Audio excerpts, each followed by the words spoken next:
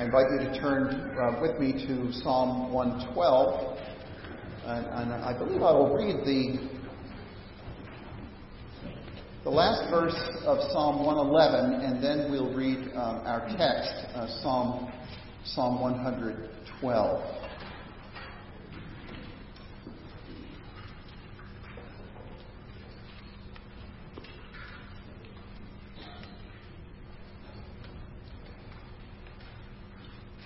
Psalm 111, verse 10.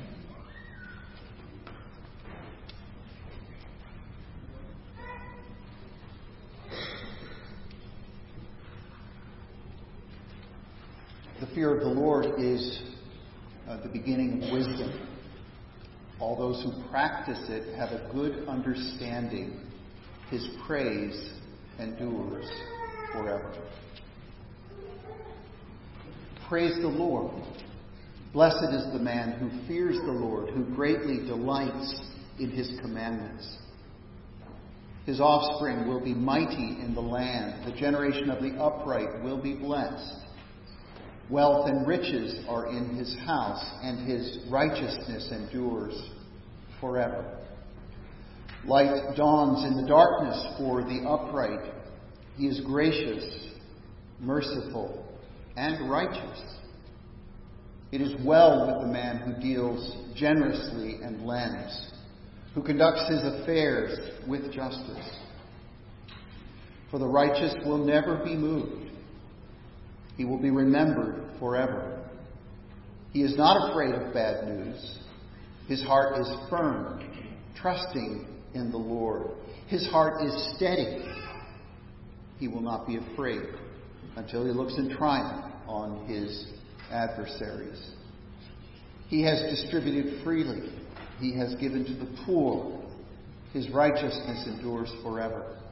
His horn is exalted in honor. The wicked man sees it and is angry. He gnashes his teeth and melts away.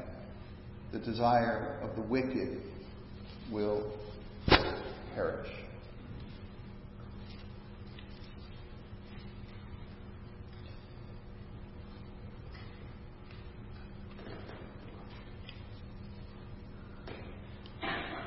Again, bow in prayer. Holy Spirit, would you be within us and work through word to get to our hearts, to be our teacher, to raise our eyes from the mundane things of this world, to elevate our expectation from what we naturally come to expect of our own selves. And let our view of you be enhanced even as we see your glory today. Amen. Poetry helps us to see and to experience life more vividly. We use phrases like this from the Song of Solomon. You are as fragrant as a garden fountain. We may say something like this as well. Your teeth are like a flock of lambs. And as we make that compliment, we trust that the lambs are lined up straight. I love the short little poem by Carl Sandburg. It goes like this: the fog comes in, or the fog comes on little cat feet. It sits looking over harbor and city on silent haunches, and then moves on. You hear that poetry and you can see the harbor and you can see the fog coming in like a cat. It's a beautiful thing to help us see life more vividly. And what we're going to look at today is mostly Psalm 112, but with a little bit of understanding about Psalm 111. Psalm 111 is a psalm about God. It is a picture of God. And Psalm 112 describes the righteous man, and you could put it this way, that God fears are God-like. How's that? God fears like God himself. The form of the Psalms make it clear that these Psalms are to be taken together. They are acrostic psalms. They are twins. Each one of them 22 lines long. Each one of them beginning with the successive letters of the Hebrew alphabet. Aleph, Bet, Gimel, and Dalet, and so forth. The form tells us that we're talking about things that are to be thought about together, and the content is almost breathtaking. Let this wash over you. Look with me at verse 3, the second part of it. And his righteousness endures forever. Exactly what Psalm 111:3 says about God. His righteousness endures forever. And the next verse, verse 4. He is gracious, merciful, identical to what Psalm 111 verse 4 says, except for this psalm adds the word righteous. The man who fears God is gracious, merciful, and righteous. Jesus certainly is the righteous man who is fully godlike. But if you are a Christian, if you are one who has come to put your faith and trust in Jesus, you have been connected to Him, He in you, and the Holy Spirit is making you more and more like Him, becoming gracious, merciful, and righteous. As I think about these, the gospel, the good news of what God has done to us and for us in Jesus Christ is truly better than we can fully grasp. That through the Spirit we are a mirror, we are a reflection of God Himself. That God-fearers are becoming more and more God-like. Wonderful. We need to hear that. The Spirit is at work in us. Second thing I want to point out by way of introduction here has to do with the fear of God. I read the last verse of Psalm 111.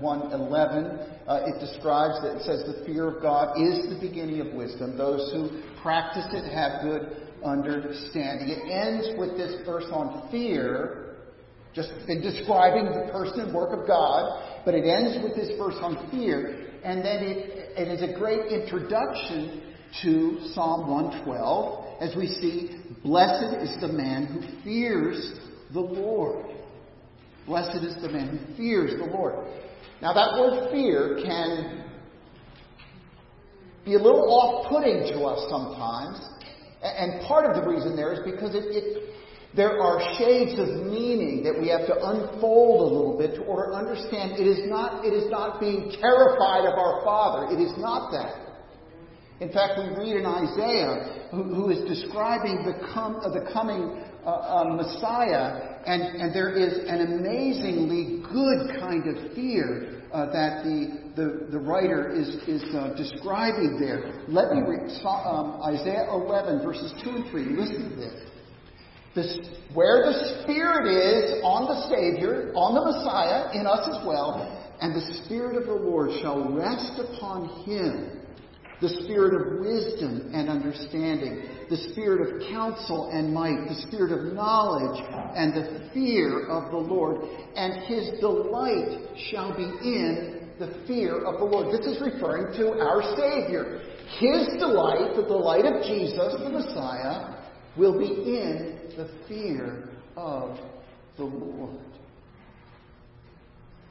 Now, Thomas Boston, I think, helps us to distinguish well between two kinds of fear that we can get confused.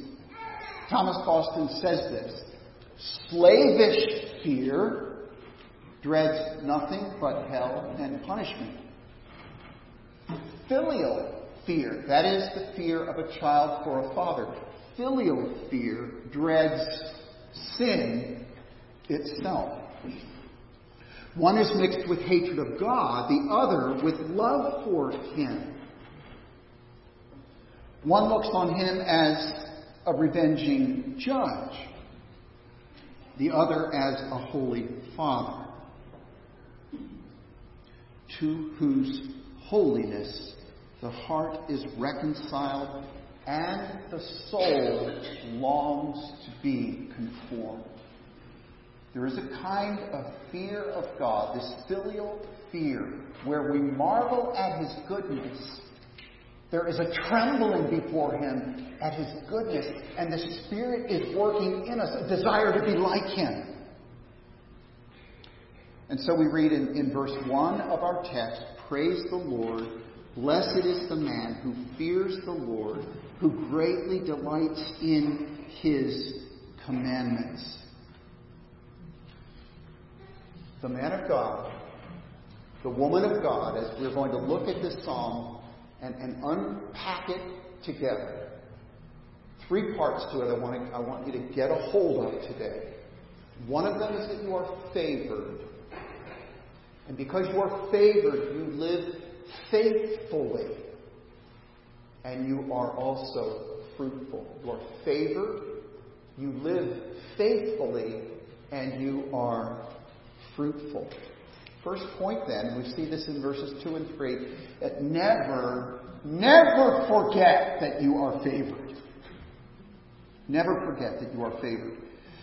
God showed favor in material ways in the Old Testament times. Oftentimes by a large family, and frequently by having a great deal of wealth. And Job, of course, is the greatest example of that. He is described as the greatest of all in the East. He was a man to be reckoned with. He was a man of great wealth. Certainly would have been on Forbes' very at the top of Forbes' most wealthy list. He had an impressive family. He had flocks and herds and lands and servants. He had 10 children, first time around. All of these things are descriptions, really, of what the Lord is saying here in verses 2 and 3. Mighty in the land, generation of the upright will be blessed. Wealth and riches are in His house, and His righteousness endures forever. Jacques Ellul, French theologian, is the first that I at least read that explains that in the Old Testament, wealth is often considered in a sacramental way. That is, it represents, it stands for something else. And wealth, in this psalm, clearly stands for having God's favor. And for us, the blessings of God, the favor of God may certainly include a family, even a large family. It may include wealth. But it may not. The blessings from the New Testament point of view in which we live are radically and powerfully spiritual. We are saved, Ephesians 1 says, according to the riches of His grace. And just for a moment, we've already prayed about it today. It's so wonderful, but that multifaceted crown of our salvation that the Lord chose us, and then He called us, and then He justified us. He has forgiven our sins and then adopted us into His family. This is the wealth that we have. And more is coming, but this is the great wealth that we have just now. In you there is forgiveness, the psalmist says. In you, in the Lord, there is forgiveness. Therefore you may be feared. We fear God for His goodness and His forgiveness. You have the Father's love as children. You have the groom's love as spouse. One writer put it this way. We, as His children, are exquisitely fearful in our adoration of the Redeemer. Exquisitely fearful in adoration. Never forget that you are favored. And yet, of course, in our experience, there is darkness. Life is not what we have expected, perhaps. There may be sadness that you're experiencing right now that you never saw coming your way. There may be pain that you're going through, either physically or emotionally, that perhaps only you and maybe one or two other people are even aware of. There is darkness in our world. And yet we are stunned to be able to see in verse 4 that for the one who fears God, He favors you with glimpses of the coming new day. What is that about? Light dawns in the darkness for the upright. Verse 4a. That is, we can see the first rays of sunshine over the horizon in the morning. It's dark. The sky begins to lighten up, and then there is a flash of light that comes and fills the environment there. And in the darkest morning, we see eternity's glorious light peeking through. Do you hear this? No matter how dark the time that you're going through, the Holy Spirit gives glimpses of the light that is to come, to lift your spirits, to carry you along, to make you hope again for that time when Jesus will come and restore you and all of His people and even this creation for His eternal glory. And He gives you glimpses of that light even in this moment. That a final and full radiant life is on the way. An event last Sunday night, there was word of a fatal accident that occurred right outside our front door. And if you look at the sign for our church, you'll see on the upper right-hand corner, traveling south, you'll see an indentation. Perhaps even today the sod is still picked up in certain areas. And an accident, and someone lost their life last Sunday evening, right out front.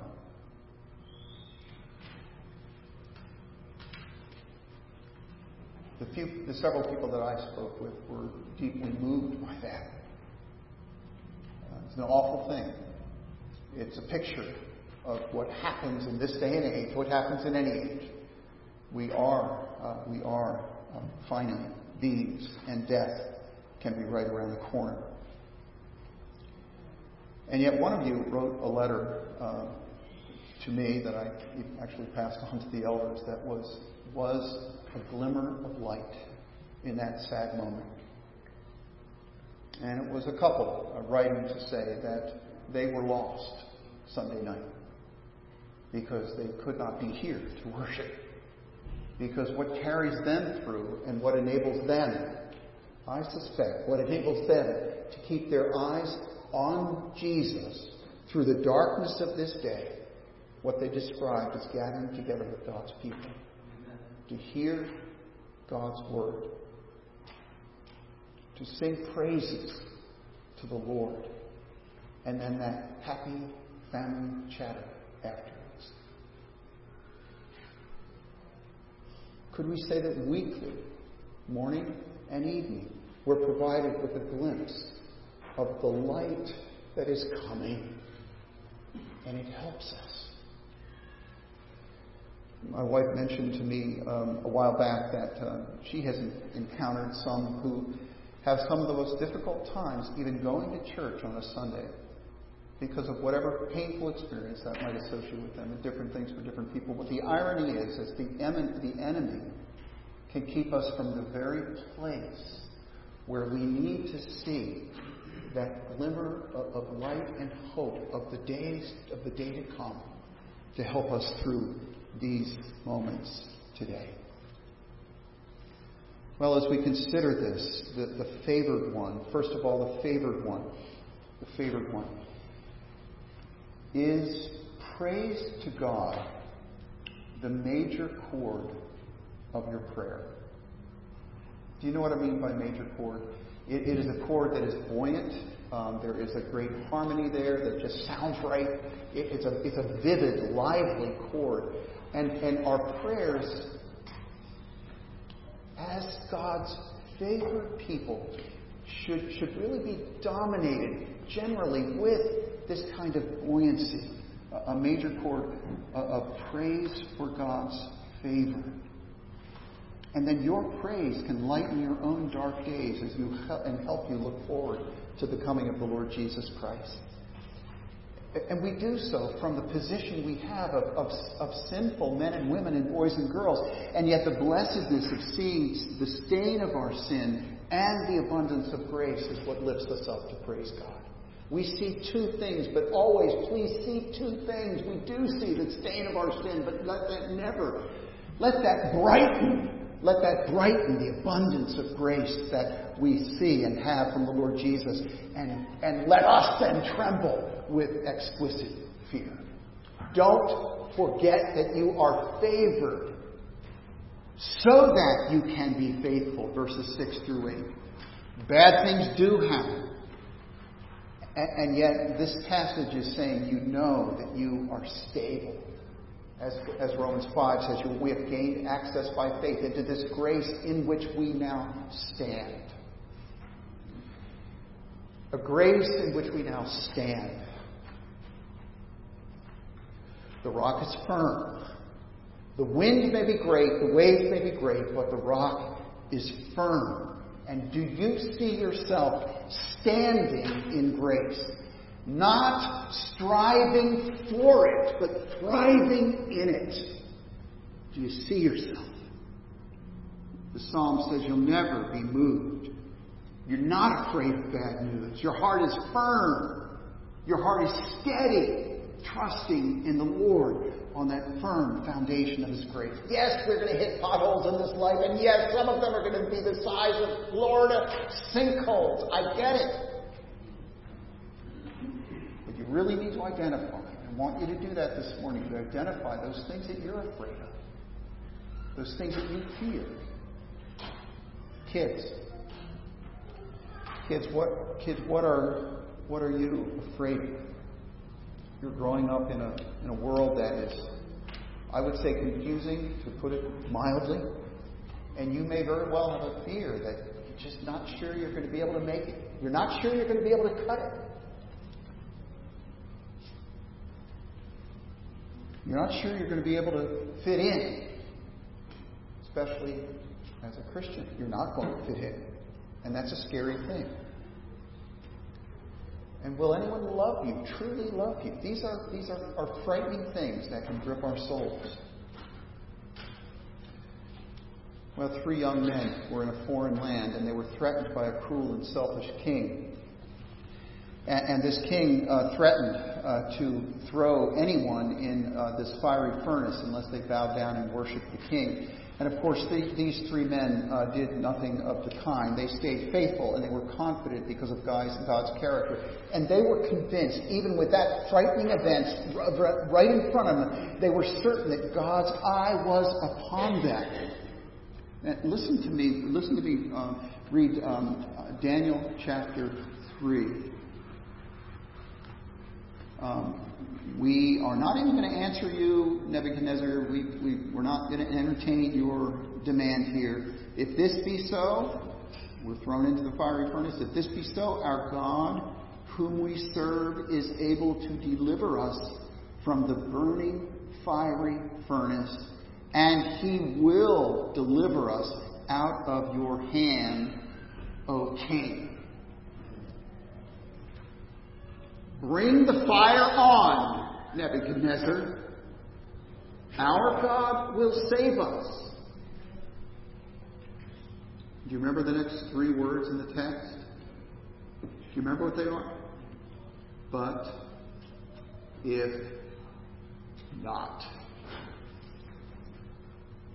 Be it known to you, O king, that we will not serve your gods or worship the golden image that you have set up. You see this righteous, godly fear that we are being called to in the Scripture. This righteous and godly fear drives out smaller fears. It drives out little fears. The big fear driving out the little fears.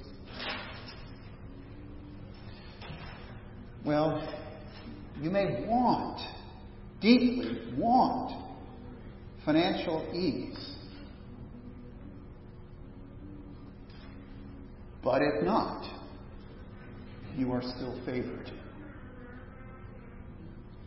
You may want respect from other people. But if not, you are still favored. You might want a pain-free life. Who doesn't? But if not, you are still favored. J.I. Packer put it this way: to know that nothing happens in God's world apart from God's will may frighten the godless, but it stabilizes the saints. His heart is firm. His heart is steady, trusting in the Lord. Well, our application for this point, that you because you are favored, you also can be faithful. A call to faithfulness. It's important to challenge the things that we are afraid of. Challenge our fears. What will you turn from fear to faith? That's the question. Better yet, how will you turn from fear to faith? Is the question for the next few minutes. How will you turn from fear to faith? You've heard of the unholy Trinity, I suspect. Theologians, since the apostles, have talked about the world, the flesh, and the devil. The world, the flesh, and the devil. Conspiring together, not one separate from the others, but conspiring together to make you doubt God, but also to make you, therefore, afraid and anxious as an individual. And so an important question is, how does the world entice you?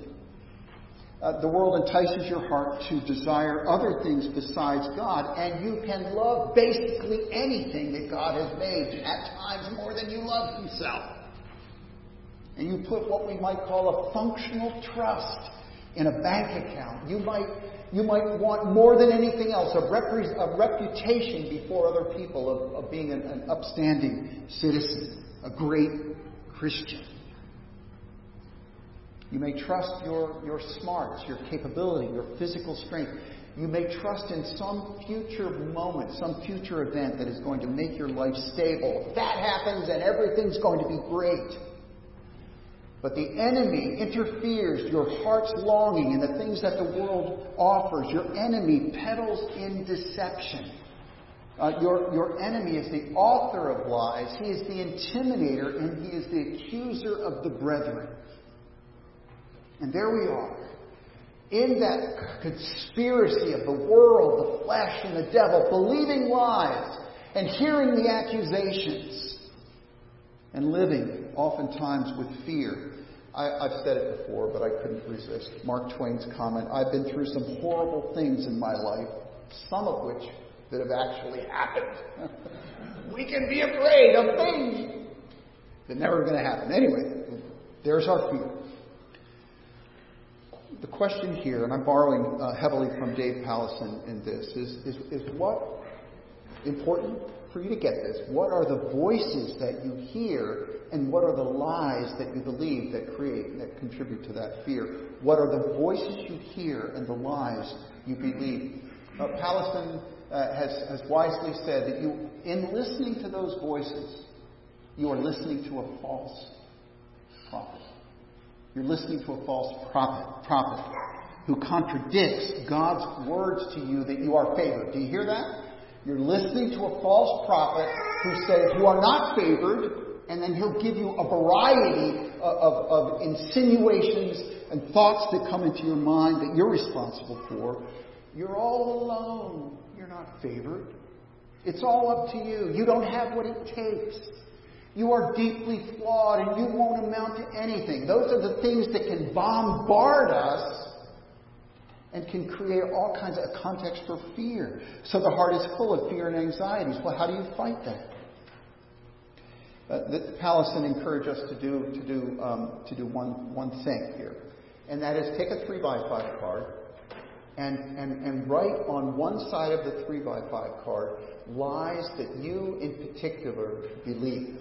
Not what someone else believes, but the things that you find yourself believing that simply aren't true. But they've got a certain hook in your heart and in your mind. These are the voices of the world and the flesh and the devil that you mull over in your mind that sort of feeds anxiety. I'm going to use the example of money this morning. These are messages. They are the false prophecy about your insecurity because you don't have maybe all the money that you want. It goes something like this. We won't ever have enough. I can't care for the children. I can't really guarantee my own future. I compare myself to other people and I just don't measure up. They get paid more than I do. They have more than I do. And I just can't get caught up. And at the bottom of that is really, I'm all alone and it's up to me. Right on top of that side of your 3x5 card, these words: reject the false prophet. Write down those false prophecies. But right on the top of the card, in big bold letters, reject the false prophet. And then you don't just try hard not to think about those things. You repent that you have been believing things that aren't true.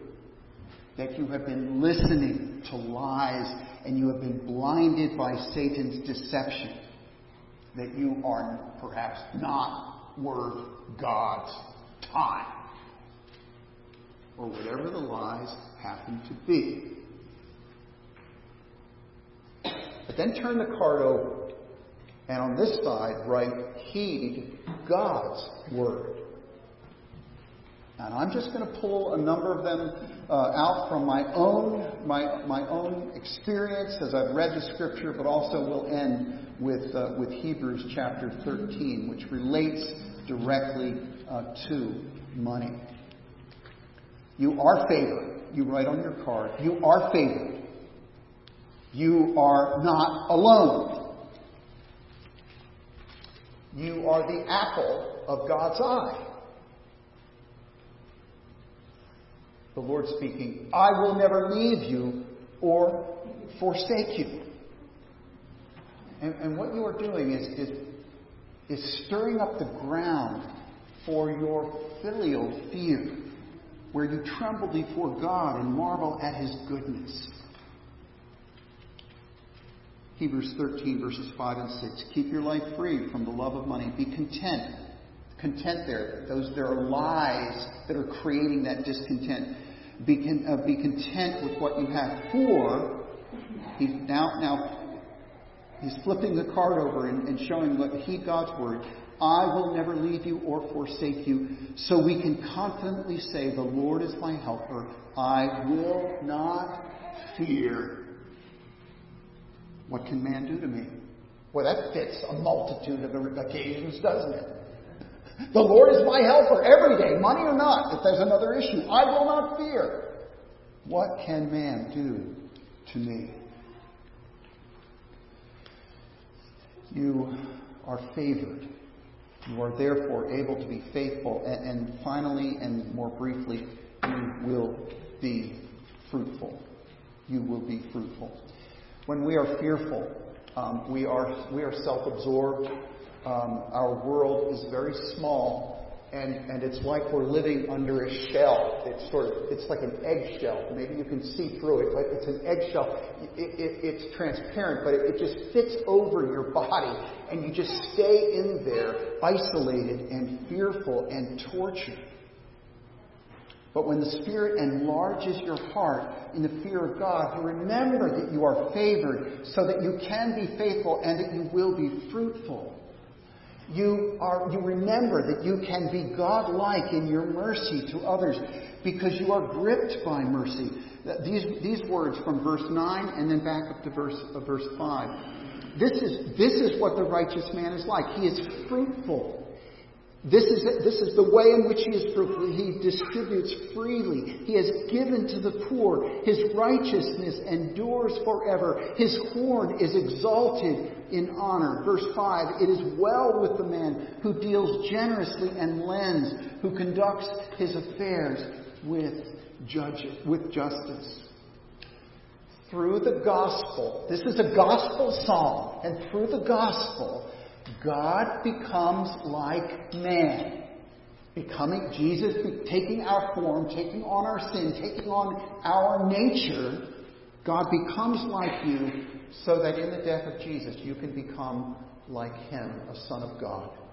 And then the giving of the Holy Spirit, through time you become more and more like this God, generous, concerned for the needs of others. You see people in need and you respond, even as God dealt with you, to be kind and generous in them. You are on the lookout for the lonely, for those who are in need. You find the joyous freedom in giving. That is a God-formed heart.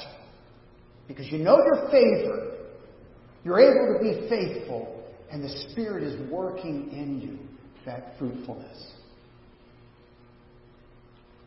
And then there's verse 10. The wicked man sees it and he's angry. He gnashes his teeth and melts away. The desire of the wicked will perish. What a contrast. The end of Psalm 11, verse 10 there, is a call to the fear of the Lord. And here, how bitter it is for those who reject God. For those who would live without fear of God, they have everything in the world to fear when God returns. They've chosen to live without fear now, and they will live with great fear later. But notice also they're angry. What is that about? Perhaps they're angry at the poise with which God-fearers face trouble. And they want to mutter under their breath, get real. You're a phony Christian. You're a phony Christian if you're acting that way. Perhaps they're angry at the joy with which Christians give and give so generously. You're just showing off. What's in it for you? They hate Christianity. They hate Christians. But with an underlying fear that the house of cards is about to topple down. And as Psalm 73 says, they are on a slippery slope. And in a moment they will fall to ruin. They will be destroyed in a moment. Fear God now. And the fear with which you will greet the return of Jesus will be that exquisite, trembling fear, filial fear of a son come home, of a bride seeing her groom, and of being united to the Lord Jesus Christ. So take that gift of grace and never forget it. Never forget that you are favored by God. So there is no circumstance in which you need be faithless. And the Spirit will produce in you great fruit. Because that's what God does. Let's pray.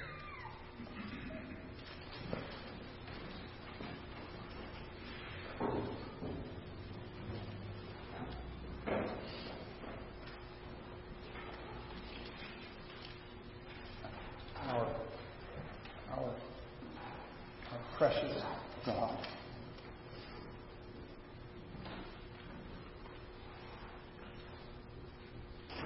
We marvel that we are those who have your favor, and we give you thanks. We pray that your Spirit would work in us, causing that sense and that reality of your favor to get deeper and deeper inside of us, so that we are increasingly those who are without fear of what a day may bring, and full of good fruit. That's what we want for your glory. And so we pray in the name of Jesus. Amen.